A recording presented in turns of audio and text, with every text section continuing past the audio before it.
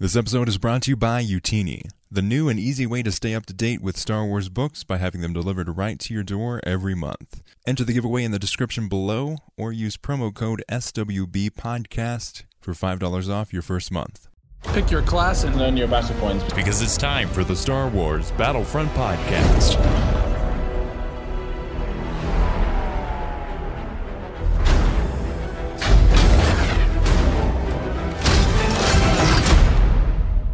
Welcome to episode 126 of the Star Wars Battlefront Podcast. I'm your host, Sage Goodwin, joined by my brother and co-host, Sam Goodwin.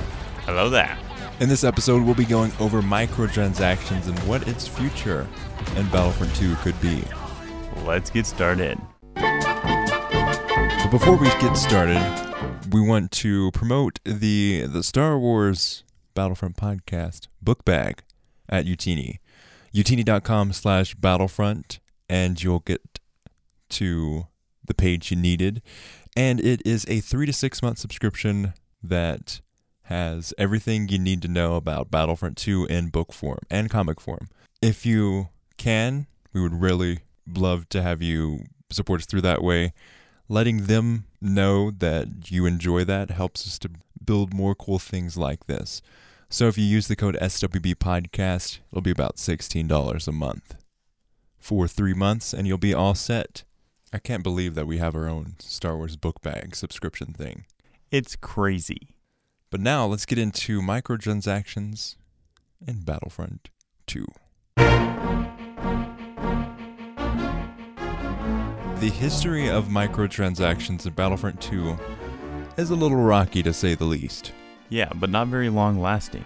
No, since the only people that could take advantage of the microtransactions, which is paying real money for things in-game, lasted for the people that played on Origin 10 days early, 10 days, or more likely, if you pre-ordered the game, you got a 3-day early access, or it might have been even 2 days. But it was a short period of time, and at launch, where most people played the game, there was no way to spend real money for anything. Yeah, even the in-game purchases didn't really, weren't very effective in getting certain star cards because you mostly got repeats. Yeah. It'd be more effective to buy things for the crafting parts than anything, since it was very inefficient to just buy the crates for the star cards themselves. Contrary to everything the news had to say about it, they didn't really have an, oh my gosh, pay to win situation for the game. It was just a crappy progression system that got blown out of proportions. I mean, people were blowing it up that it's so pay to win, but the game honestly wasn't that pay to win. Yeah, even if you have every single star card in the game max leveled and the best equipped to every class, it's still not, you still don't really have an advantage over players who don't have that. Yeah, it's still a skill-based game, and everyone has a base set of weapons for their class and a suggested amount of star cards.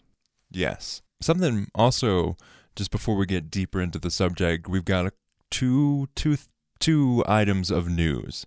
So one, Jetpack Cargo is no longer able. You're no longer able to play Jetpack Cargo in Battlefront 2. As of yesterday, which is Monday the 5th, they took it out. And the second thing is Matthew Everett, Sledgehammer 70, has put in his resignation for EA and will no longer be the community manager for Battlefront.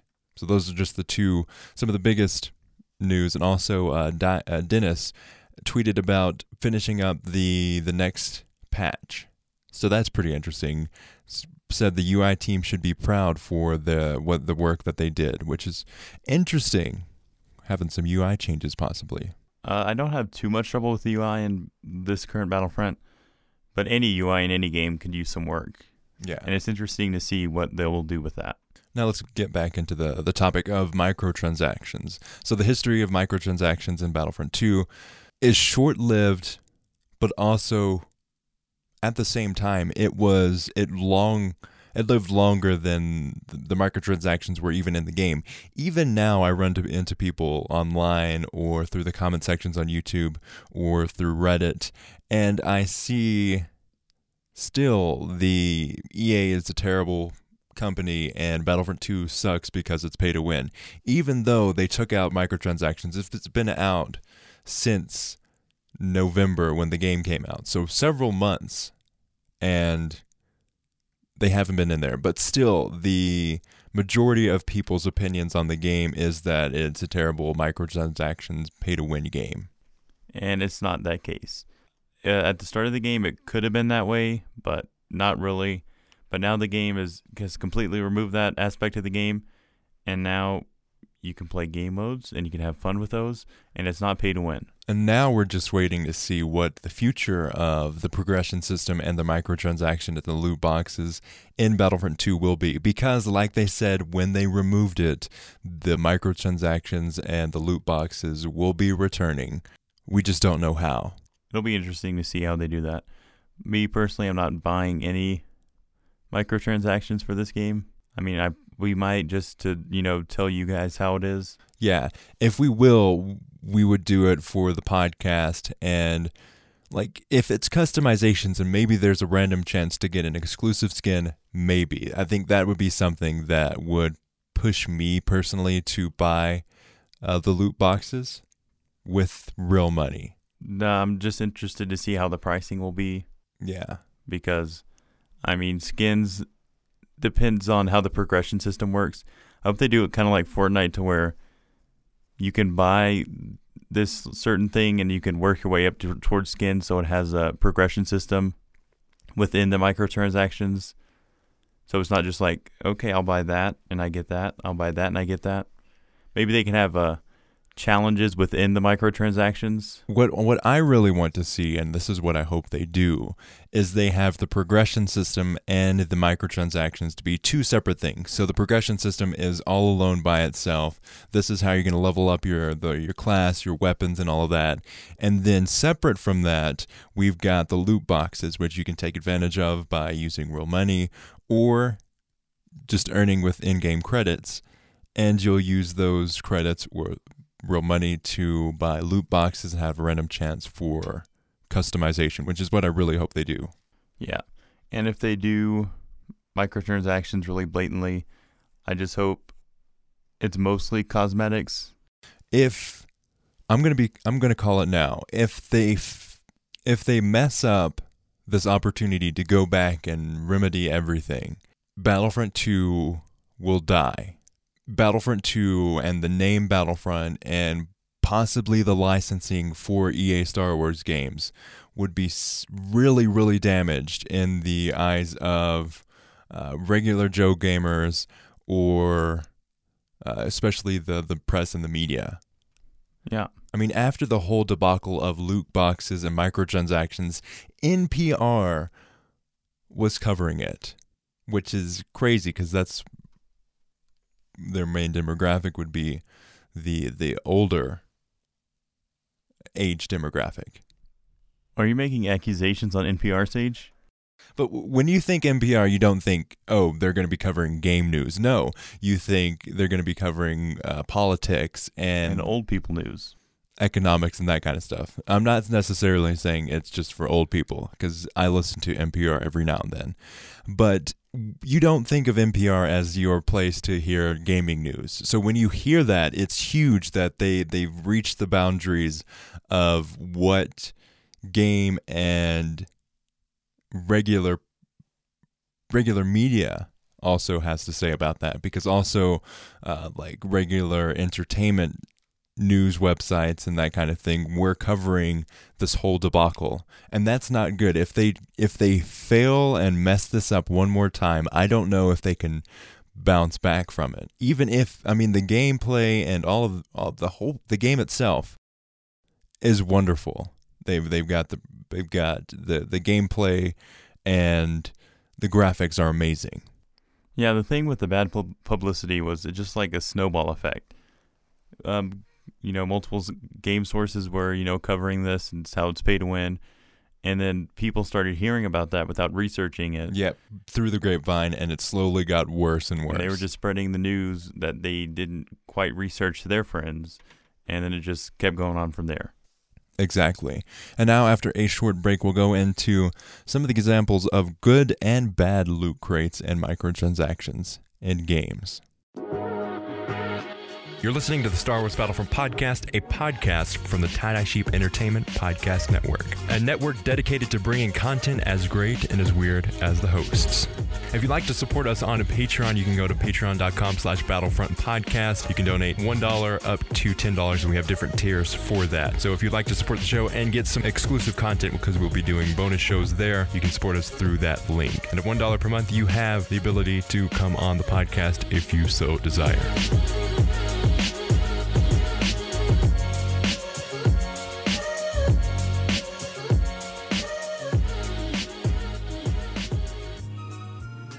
Microtransactions are something that the games industry love, because it's another way to further your game monetarily, and games are really, really expensive to make. Yeah, back in the day, you could charge a set price for a video game, and that's all you needed. Yeah. Now it's evolved to where if you don't have microtransactions, it's like, what are you doing? I mean, even the small indie games have microtransactions.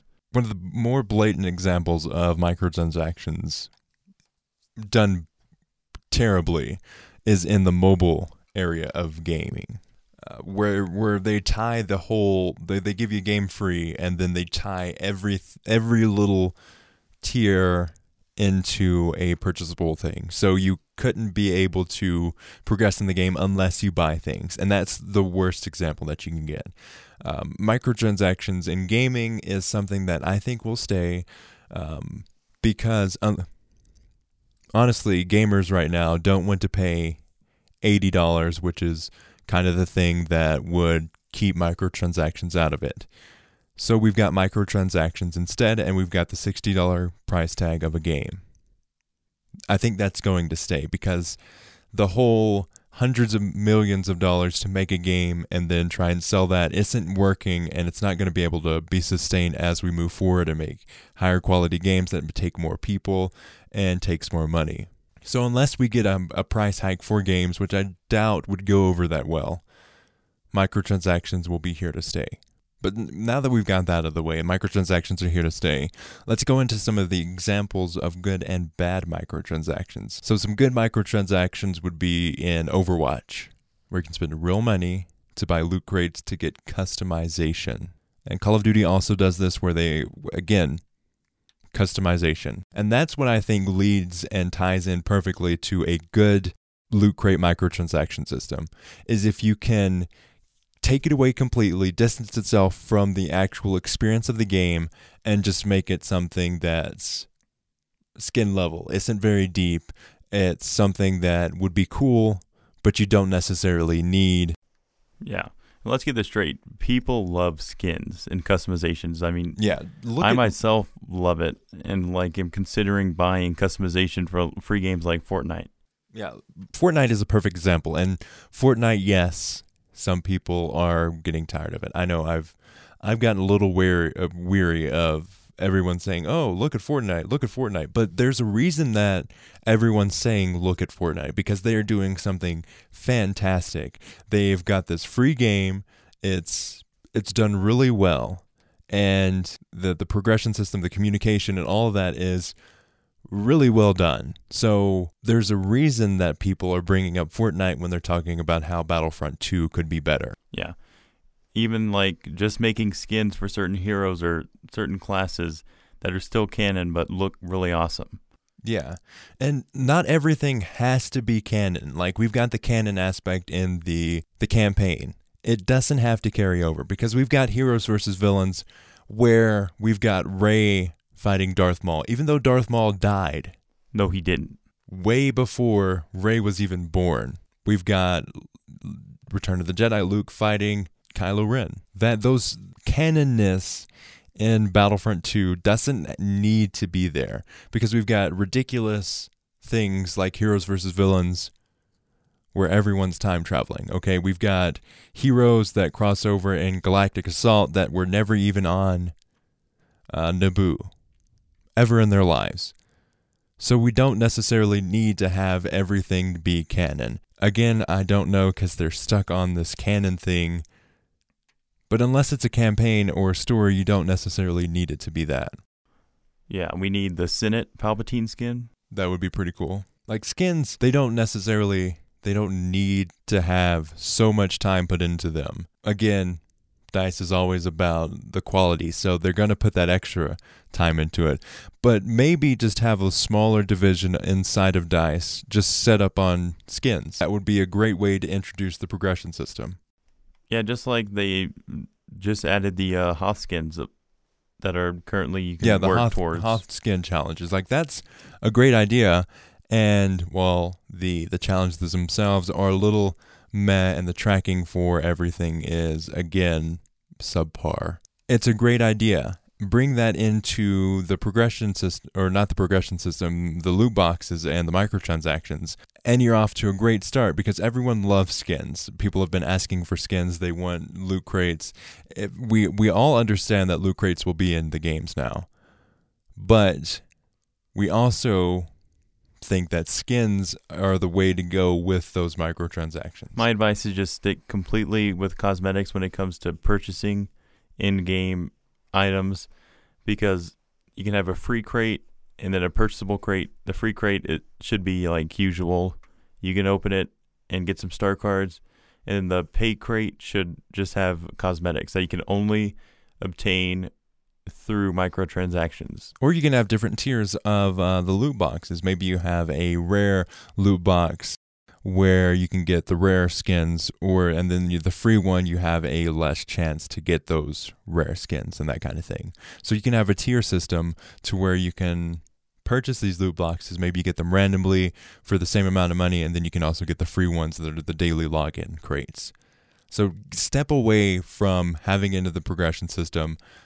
Step away from that thing that you've got set up and just start over. Which I hope that they're doing that, which is why they're taking their time with it.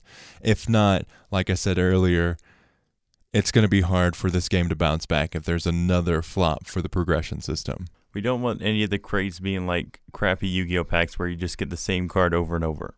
Yeah, there's a Yu-Gi-Oh reference right there. Time to duel. Let's go into the bad examples of microtransactions, which... Like Battlefront 2. For my research into microtransactions, bad microtransactions are found more in the MMO genre of games than any other game I could see. Because most of the other multiplayer games just go with customization, which is good. But MMOs are more and more becoming free starter packs, and then you can upgrade your heroes and that kind of stuff by purchasing them with actual money, where some players have spent upwards to thousands of dollars for heroes. I think it's Dota, you can spend $1,500 on if you get all of the heroes in the game. Which is pay to win. Yeah, exactly. Some heroes are better than others, but again, there's that double standard that we have as medias. We're like, oh, look at this thing over here. Look at how bad Battlefront 2 is. Well, in the background, we've got MMO staking off with all of our money. So there's that as well. And MMOs have just become really bad about giving you a free game. But if you want to be competitive with it, you're going to have to get these other heroes. Then we've got the mobile area of games. And mobile area is very, very bad. But most of the, microtransaction-based games are free in their defense. Yes. That's how they get you. They get you the first taste is free. Yeah. A prime example is Clash of Clans. Yes. That's where you have the free game. You don't have to pay, but they're going to limit and strangle you so much in your progression that you're going to be, okay, I can't handle this anymore. I'm going to give you money so I can speed this up.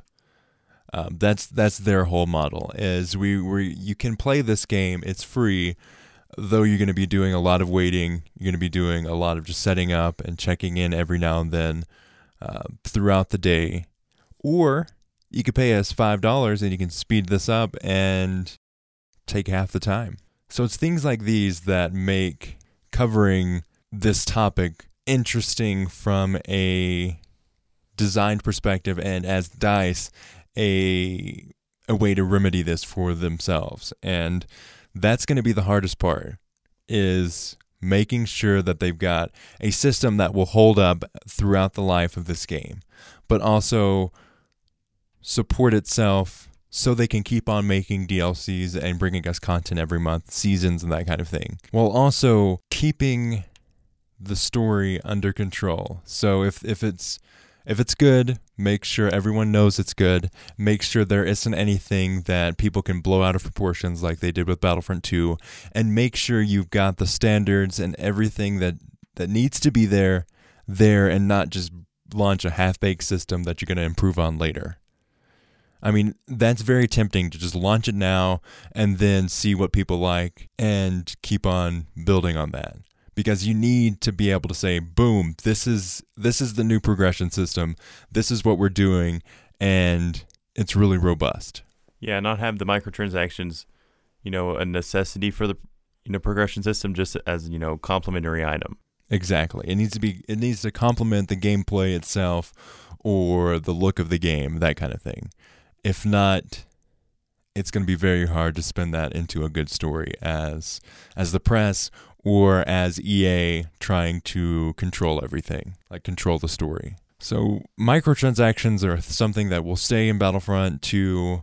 It's going to spread throughout the whole gaming community. It's amazing that Battlefront 2 took it out at launch, which is when they usually get most of the money for things like that, especially pay to win. If there's a big pay to win game, most of the sales are done throughout the first month or two.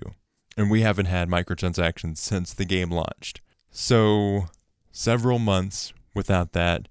So it's going to be a struggle to get that something that we want to do. I think that's about it for this episode of the Star Wars Battlefront podcast. I've been your host, Sage Goodwin. And I'm Sam Goodwin. You can follow us on Twitter at SWB Podcast. You can also support the show by going to utini.com/battlefront and getting the book bag there. Yeah, if you use code SWB Podcast, you'll be able to get $5 off the whole subscription. So it evens out to be about $16 a month. So definitely go check that out. It's a great way to support us. Or if you got all the books, you can support us through Patreon, patreon.com/battlefrontpodcast, or through PayPal if you like PayPal. PayPal.me/TieDyeSheep, TYEDYESHEEP. Friend of the podcast, Daniel, help support us through PayPal. Wanted to say he loves the podcast. Really appreciate his support. Shout out to Daniel. And if you have extra money that you'd like to use to support our podcast, we would greatly appreciate it. Helps us out so much. Helps us to keep on doing this podcast and bringing you the quality and 2 episodes a week that we do each week. It's really helpful. Check that out in the description. Or if you don't have any money to spend at all, not a problem at all. Leave us a review. The newest review that we've got there is kind of bad. So if you'd like to help us out, we would really, really appreciate if you went over there and left us a positive review through iTunes. The one we have up there that's the newest from this wonderful person who hates our podcast left us a review on there. So if you'd like to help us, those reviews is a great way. If you like the podcast, definitely let other listeners know and let us know how we can improve. We'd always appreciate that. So definitely check that out. Link will be in the description. Head over to iTunes, leave us a review. It's always helpful. And again, our podcast is 100% free. So any support that we can get is great to have. Check out our Discord in the description as well, because that's a great place to just hang out and talk Battlefront. It's really a cool community of listeners, Battlefront players, and friends of the podcast. Also, shout out to, even if you don't like the game and you listen, we really appreciate it. Shout out to Gregory and DJ Royski, who, even though the playing of the game has waned for them, they still listen to the podcast, and we really appreciate it. Also, we've gotten a couple really great emails and tweets about the podcast, and we really, really appreciate it so much. It makes my day whenever you say, hey, I like the podcast, been listening since last week or since you started. It really makes my day whenever you reach out and say that. So if you want to, we've got several ways to do that, one of which is our email, battlefrontpodcast@gmail.com. So if you just want to talk Battlefront or have a topic that you want us to cover, hit that email. Our YouTube channel is the Star Wars Battlefront Podcast, youtube.com/the Star Wars Battlefront Podcast. You can listen to the show on iTunes, SoundCloud, Stitcher, or Google Play, or anywhere you find podcasts. Thank you so much for allowing us to be part of your week, your day, and giving us the opportunity to talk about Battlefront each week. It's always a great time talking about a game that we love and we just want to be improved. As always, thanks for listening, and may the Force be with you.